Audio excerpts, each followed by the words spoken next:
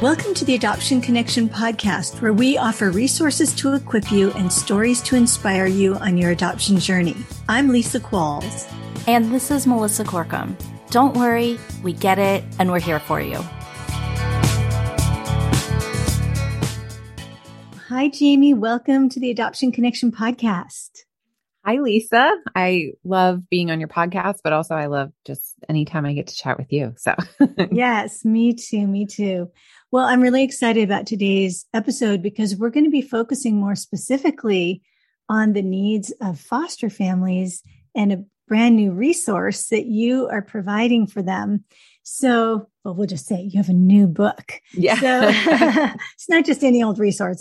It's a long labor of love into a book. True. So, but before we talk about your book, I'd love for you to take a little time and just tell our listeners a little more about who you are. I always have a hard time when people ask what I do. The easiest definition is I do a lot of things that are in different ways related to the foster care world. So I am the executive director of Foster the Family, which is a nonprofit that serves foster families in practical ways. So we are providing immediate emergency support and supplies. But then where we really love to get involved is holistic long-term care. So a strong emphasis on support groups and mentorship and just that long-term care. So we right now have 2 branches and we are launching 15 support groups around the country and just have lots of big plans to bring the support that we have really just come alongside of foster families in our community and looking to bring that to other communities around the country. So that's sort of like the day job. And then everything else kind of springs from there. So what I'm most passionate about is really encouraging foster and adoptive parents. I love to speak face to face to them. I love to teach God's word and the practicals of foster parenting and even trauma-informed care. I love to show up on Instagram and just kind of get to know people there and share about our life there and host a podcast. And so I wear lots of different hats in the arena of sort of the foster care world, but it all centers around supporting foster families. And now you can add to that list that you are a published author. I know. That does feel good, right? It does. It's like, sometimes I say I'm a writer and people are like, where do you write? And I'm like, well, Instagram, if that counts. But my heart is really to write. I love words and I love applying God's word and the truths that I've learned along this journey to be able to share with other people who I know are walking through the same hard things that I'd walk through and looking for the same direction, want to do this well, but really are just eager and desperate for direction and encouragement. Yes, that is so great. Okay, so tell me, who is in your family as of today? Because I know Sure. it changes from time to time. Yep. So right now it's my husband and I. We have 4 forever children. Liv and Wes are our oldest biological children. We have 2 girls adopted from foster care. And then right now we have had our foster son for 15 months and his worker brought over adoption paperwork yesterday. So we've had kids for much longer than him that we've said goodbye to. And this just feels like oh my goodness, how has it been 15 months? And it's been a very different experience for us because there hasn't been any parental involvement at all. So a lot of the roller coaster of the hard parts of visits and learning how to work together with biological parents and the court of like, okay, what's going to happen at this next date and all of that. Like it's been non-existent. And so the past year has been, except for a teenager that we had a few months ago and saying goodbye to a long-term placement earlier in the year, it feels like it's been like a slow year for us on the foster care front. So anyway, easy answer. We have 5 kids in our home right now. And within a few months, they'll be our 5 forevers. Wow. Well, and I Yeah, think just your response there points to the fact that foster care, it's not predictable sure. and it requires a ton of flexibility Yeah. because every situation is so very different, right? Yeah, exactly. I mean, we've had kids who multiple therapist appointments and, two visits with mom and two visits with dad and a periodic visit with grandparents. And saying yes to a placement means stepping into their entire story. And so that comes with all the different dynamics of their family. It comes with their medical needs and their different special needs. And it is, you never know really what you're saying yes to, which is why I think it takes a really good amount of faith to, okay, we are saying yes, not really even knowing what we're saying yes to. Mandy Litsky, we're both friends with Mandy, and she always says, like, we put our yes on the table and then we wait for the question. So it's like the answer is yes. And then it's like, okay, what's the question? And so just that willingness to step into a child's story and a family story without knowing exactly what it's going to be. But this one has been unexpectedly very joyful and easy, for lack of a better word. A lot of the things that have caused heartache and anxiety and confusion over these, 7.5 years of foster care just haven't existed for the past year. And I'm grateful for that because we did have a really hard goodbye right as we said hello to this baby. And so it just feels like, I know God has a plan in the hard stuff too, but it just feels like he was like, okay, this is just like a blessing. Like this is going to be a joy and you're going to be able to give this little boy the family that he doesn't have right now. And it's going to be like none of the roller coaster and the heartache that we were on pretty intensely for many, many years. Yes, yes. Well, and I've been following you and now we've been friends for quite a while. Sure. And Right. You've walked through some hard things. It was funny when you were talking about, we don't know what we're saying yes to, we became foster parents when we weren't even foster parents. Right. We got Exactly. our teen foster daughter before we'd been You said licensed yes or for trained. what, 2 days? Yeah, for 2 days. And she stayed 2.5 years. But, right. Like the things I didn't know I was saying yes to. Well, a teenager, she was already signed up for driver's ed. Like I had to get her there. And of course, there's the dentist and the doctor and all these things, IEP meetings, everything. And I had no idea what I was doing, but it all worked out. And I'm really thankful we did it. Okay. Well, let's wind it way back. You said you've been in foster care about 7.5 years. How did you get into foster care and what did you think it was going to be like? Sure. I very much thought it was this clear picture of these needy kids with bad parents who had never experienced love before or any kind of stability. And they would come into our homes and they would finally get to experience that. They would finally feel love and we would heal them quickly and send them back. And very much about the children, which of course it is, but only about the children. It never really even occurred to me in any capacity other than the fact that kids needed to be rescued from their parents, that there were even like this whole family unit to be considered. So I very much had a perspective of short term, bring these kids in, show them love, show them healing, heal them and send them on back.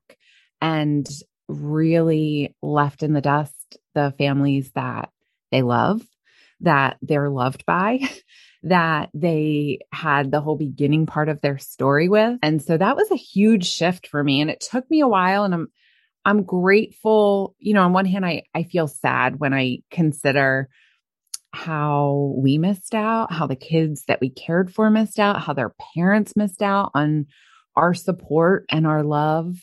And at the very least, our heart for them and prayers for them. But I'm also grateful that God did it really quickly. A pretty drastic shift from they need to be rescued from and brought into our world to, we get to enter their world. And that foster care really is not about kids, it's about families. Yes. And I didn't get that at all. I thought that foster care was about kids. Mm-hmm. And that's been a huge shift, that foster care is about families, that foster parenting is about loving this kid in our home, but being very aware of the story that came before us and always thinking of the story that's going to come after us as well, and how we can love that child well and the entire family unit while they're in our home. Not just, okay, you're brought into our little bubble. We're going to do right by you in our little bubble, but like, let's step out of our bubble and into yours. And it's honestly messier that way. Mm-hmm. It's a lot messier to step into a family story, but it's really, I think, where the mission truly is, where the work is, and where the joy is. So it's been a gift to have that shift. It served our kids well and their parents well and us well. Was there a particular moment when you realized, oh, this is different than what I imagined? And at first, was it a little scary for you, or were you just like, oh, yes, of course, this is how it should be? Yeah. I know I had a really specific moment when my perspective towards my kids' parents shifted. So I just had this like, how could you? Why are you like this? Very much throwing stones from afar, arrogant sort of mindset. And I think especially in our state, in New Jersey, there's a lot of separation between foster parents and biological parents. And it's really hard to have empathy for someone that you've never seen, that, it's just easy to other people, to demonize people that you are not in relationship with at all. So I remember when I first learned the story of my first foster child's family, and it just opened to my eyes to the fact that, oh, these are struggling. These aren't bad people. These are struggling people who have their own stories and usually their own trauma and their own hurt, and really shifting to a heart of compassion that sees them as a full person who had their own childhood and their own struggles.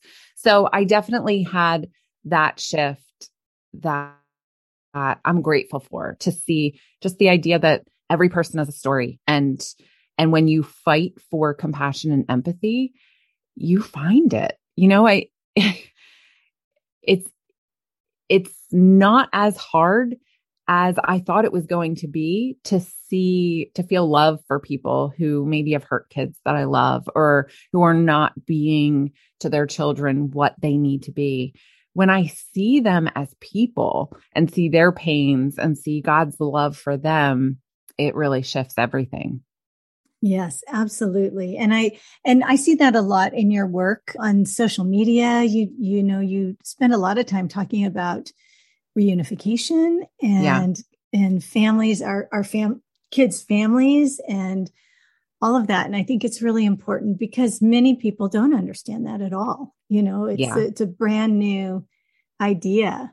So go we ahead. definitely lacked any sort of training or teaching in that. It was something we had to learn. It wasn't something that was ever taught, and it wasn't ever encouraged. And so, the ignorance that we came in with, it was like, yeah, I'm pretty sure that a lot of foster parents are coming in with that same level of good-hearted, love for the kids, but just ignorance. And I feel for those parents. Mm-hmm, definitely. So one of the things that's wonderful about your book is that you wrote the book that you wish you'd had. Would you say that's true? Yeah. Oh my goodness. I know that's a cliche thing that authors say, but I really do feel that. I really do believe that. Yeah, I know when we have lived this life in this world. I remember when I was setting out the structure for the connected parent and thinking, okay, I need to make it so easy for people to find what they need. And so I need to structure it in a way that when you're totally stressed out, you can think, okay, what do I need here? And you can find Right. it. Because I Right. can remember being on my knees in front of my bookcase with a child who was raging and crying out of control and literally like pulling the books off the shelves. What do I do? What do I do? What do I do? So anyhow, so you did write a book that you wish you would have had. Yeah. And can you tell us just a little bit about how it's organized, how people are going to be helped by it, not just by the content, but how they're going to be able to use it? Sure. So the book is structured topically, and I really created a long list and did a lot of crowdsourcing with other foster parents too of like, all right, what are the things? What are the hard things that you've gotten tripped up on that you weren't prepared for? And so the book is 18 chapters that is simply kind of the 18 hardest things that I think that we can face. And I wanted it to be able to be read. There's a lot of storytelling. There's a lot of me in it and personality. It's not like clinical book at all or, theology that's just kind of written out. It's very readable, I hope. But also my hope is like, okay, visits start up again next week. I haven't had to do this for months. All right, let me go back and sort of refresh my heart on these encouraging things. So I hope that what people experience is, oh, I can sit down and get drawn into this because there's lots of stories and humor even and emotion. But also when I hit something that's challenging, I can go and find that topic and have a refresher for my heart. I hope that it's like a chat with a friend. Like when you call your friend and you're like, okay, I'm meeting mom tomorrow. Remind me all the things, like that's what I do with my friends. Like remind me the truths. I know these things. I need to hear them again. And hopefully I can be that like stand-in friend of, okay, something hard is happening. Just found out child's being reunified. All right, let me find that chapter. Let me put these truths deep in my heart because I'm struggling right now. So that's my hope. Yeah. Well, I love that because that is what we all want is a mentor, someone who's gone before us who can say, okay, take a breath. This is what you need to do. It's so valuable. So in those chapters, 18 topics, 18 chapters, if you had to choose one chapter, a lesson that you most needed as a parent that you had nobody who could tell you, and you just sort of had to figure it out on your own, what would that one chapter be?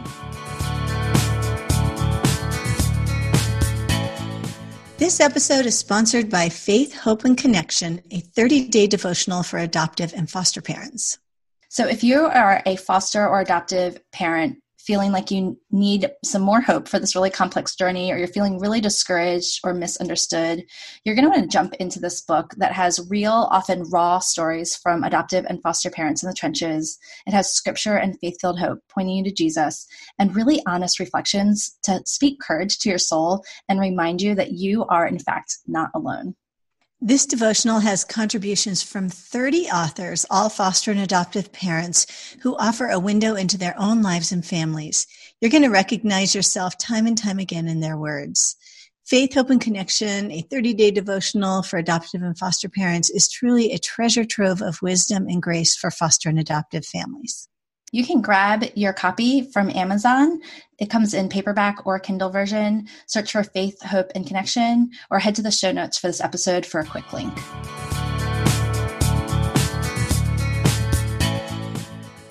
And you just sort of had to figure it out on your own. What would that one chapter be? Yeah. So for me, I think the big one is sort of what I hinted at before, is just our kids' families and the sacred nature of God creating the family, of his heart being for the family to be restored, that foster care is about protecting children, certainly, but it's also really about the restoration of the family. And I think the research behind that and the stories that we hear from former foster youth and adoptees behind that and the theology behind that is all so rich. And yet I never had it gathered in one space. And so there are definitely a number of chapters that revolve around family and the importance of family, the importance of restoration, not just reunification, not just like, okay, this is the goal, but how can we have a heart for the family and being brought back together?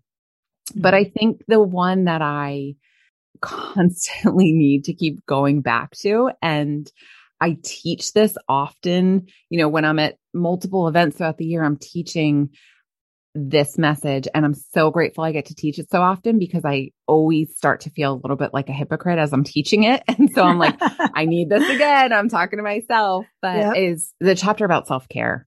And I read a number of books about foster care and adoption and trauma-informed parenting and all of that. And I don't think I got it. I don't think I got how hard it was going to be on my body and my mind and my heart and my marriage and, all of that, just in this book that is about other people's children and families, to lean back into, okay, but what does it look like to have really wisdom-driven, love-motivated self-care that I think is what fuels all that our kids need from us. And so this, the book is practical. It's very theological. It's very like, okay, what does my heart need? For me personally, if I have like a foundational, this is my why, and this is why I'm doing this, then the practicals flow from there. And so there's so much of just like, what does God's word say about this stuff? What does scripture speak to these really hard things? But I felt like it was important to also have this like, okay, there's all these things, kind of these calls of how we should think and feel and be and do. Let's also like step back, and what does it look like to have the physical strength to also do these things? So that's the chapter that I think I need the most now. The chapter I needed the most 7 years ago about family. I needed to hear about family and all of that. The chapter I continue to need is the one about taking care of myself. Okay. So just to give people a little tiny taste, give us one self-care tip. Now, everybody's different. Yeah. But give us one thing that you do that really helps you.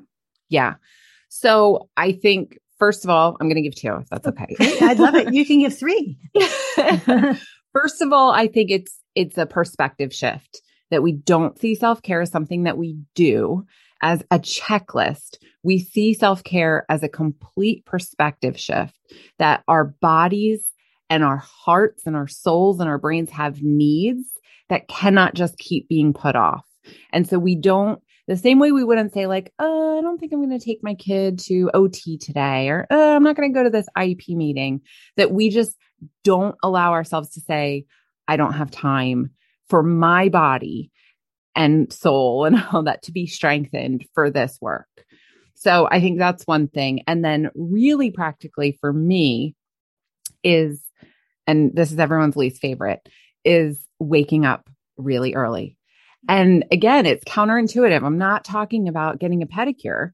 I'm talking about looking at what it means for you to take care of yourself. And for me to take care of myself means starting my day in God's word. It means starting my day with caffeine, and it means starting my day with quiet. And I can't tell you how many years I was woken up by screaming, woken up by kids already escalated, already violent with each other and stressed. Well, now I'm setting the tone because I'm regulated and I'm calm and my soul is centered and I have vision and enthusiasm for my day.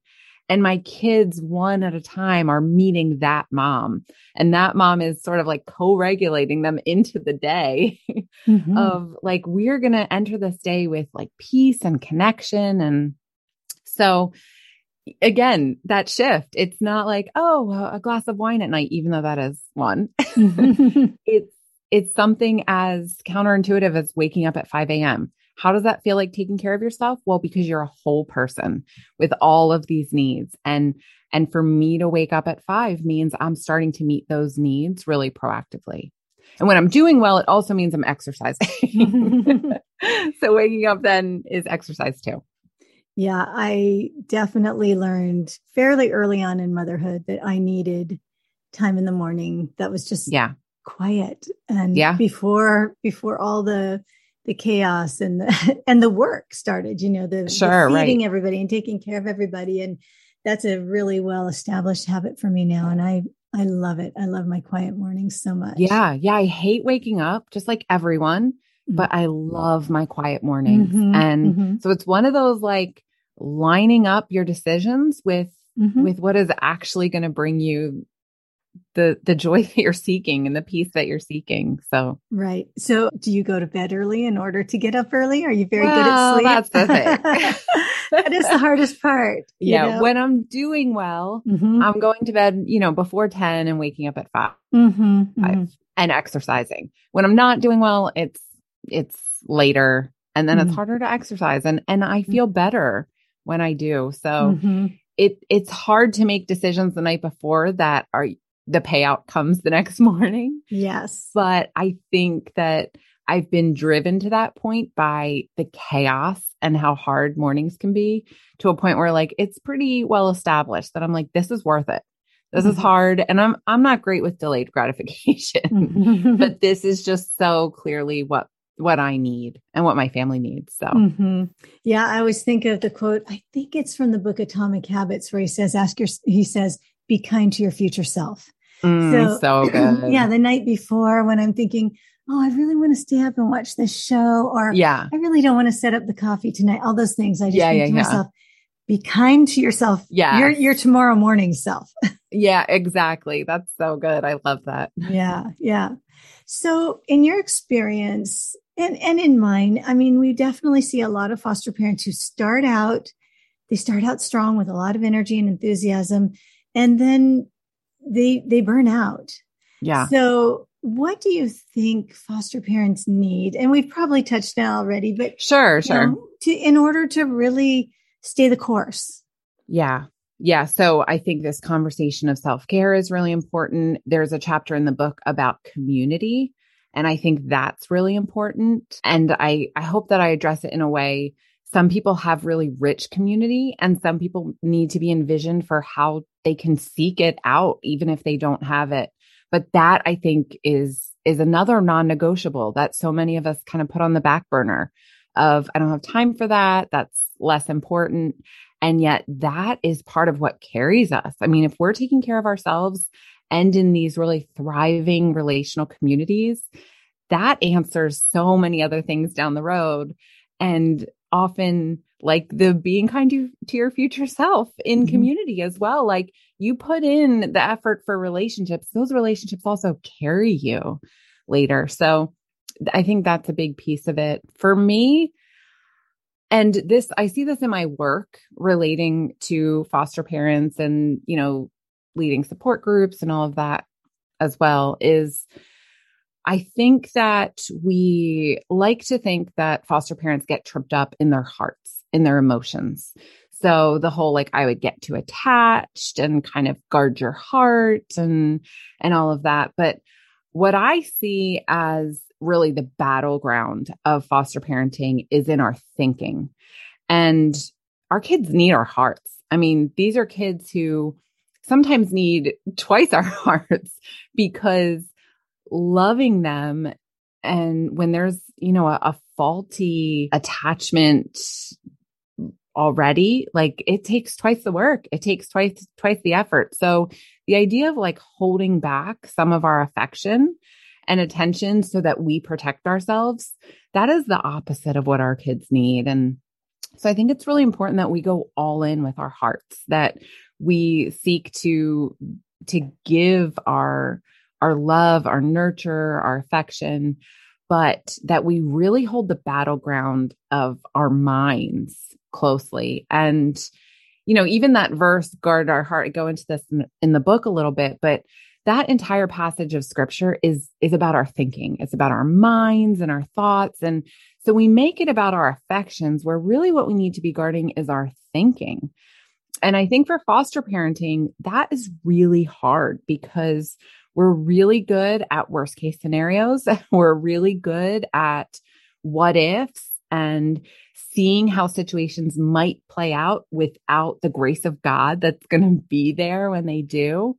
We're also really good at wanting things and daydreaming about them and, oh, maybe this will happen. And, I think it's really hard to be all in for reunification and have a heart for restoration if you are daydreaming about adopting your child. Those things just don't go hand in hand. And so I think for our own sake, for our anxiety and our fear and all of that, it's important that we guard our thinking, but also just for our quote unquote, like success as foster parents. It's really important that we guard our thinking, that we aren't motivated by fear. We aren't motivated prematurely by adoption or any of those things. So my encouragement to foster parents is always watch your thinking, shut down those thoughts, put on different thoughts. We can stop our thoughts in their tracks and put a different thought over that. And so I go into that in the book. And I think that that's been the most powerful tool for me as a foster parent is not ever controlling my feelings about that. Like I want to love my kids fully and I want to jump right in, but really working to control my thoughts and be thinking the way that is true and noble and pure and trustworthy. So that's been really powerful for me. Yes, that's so important. And, really that's where like memorizing a really basic, simple scripture, or so just good. Repeating to yourself, I don't want any thoughts that aren't yours, Lord, whatever it is, I want your dreams, not mine, but it is a lot of willingness to not grasp for anything, which can be really, really hard to do. Yeah. To hold your hands completely openly, Yeah, that's so good. Yeah. And I think that even ties back into the community piece that we have people that we can go to with our raw thoughts and they can help speak things to us that we may not be naturally going to. Okay. So now I have this put off. I am not going to go down this worst case scenario of what could happen at an unsupervised visit. But I don't have the strength right now to even find the put on. I don't have the strength to even know what I should be thinking or praying towards. And so inviting other people into our thoughts and feelings so that they can help us also. All right. So where can people find your book and when is it being released into the world? Yeah. So February 15th, it is going to be released, everywhere. But right now it's available for pre-order and we have fun like pre-order gifts with everything. So Amazon, fosterthefamilybook.com has all the links for purchasing the book. It's where you can sign up for the pre-order bundle. And it also has the book tour dates because I'm going to be traveling a bunch and sharing with foster parents and face to face. I love doing that. I love being able to get to meet people and hug people and hear their stories. And then also I love to be able to teach God's word to people. So I'm excited about that. It's going to be, I think, 20 cities. So, wow, that's amazing. I'm really excited for you. That did not happen for books that came out during COVID. During quarantine, So I will be happy for you for sure. Yeah. Okay. And we haven't actually said, what is the title of the book? Yeah. The book is called Foster the Family.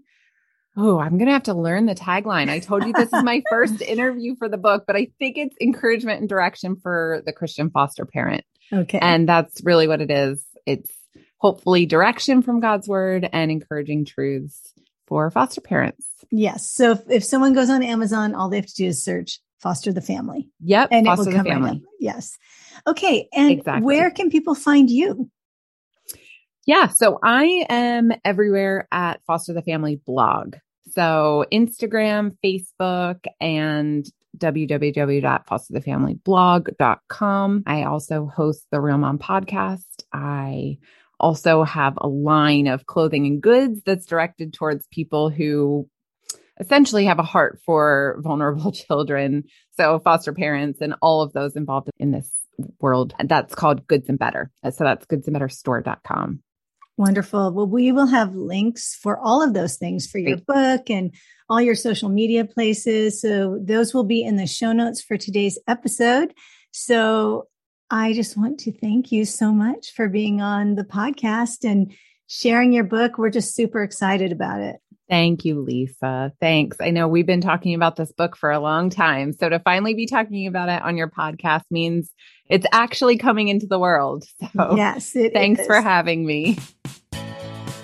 Before you go, we'd love to connect with you on social media. Our new Instagram handle is @postadoptionresources. Or better yet, join our free Facebook community at theadoptionconnection.com/Facebook. Thanks so much for listening. We love having you. And remember, you're a good parent doing good work. The music for the podcast is called New Day and was created by Lee Rosevere.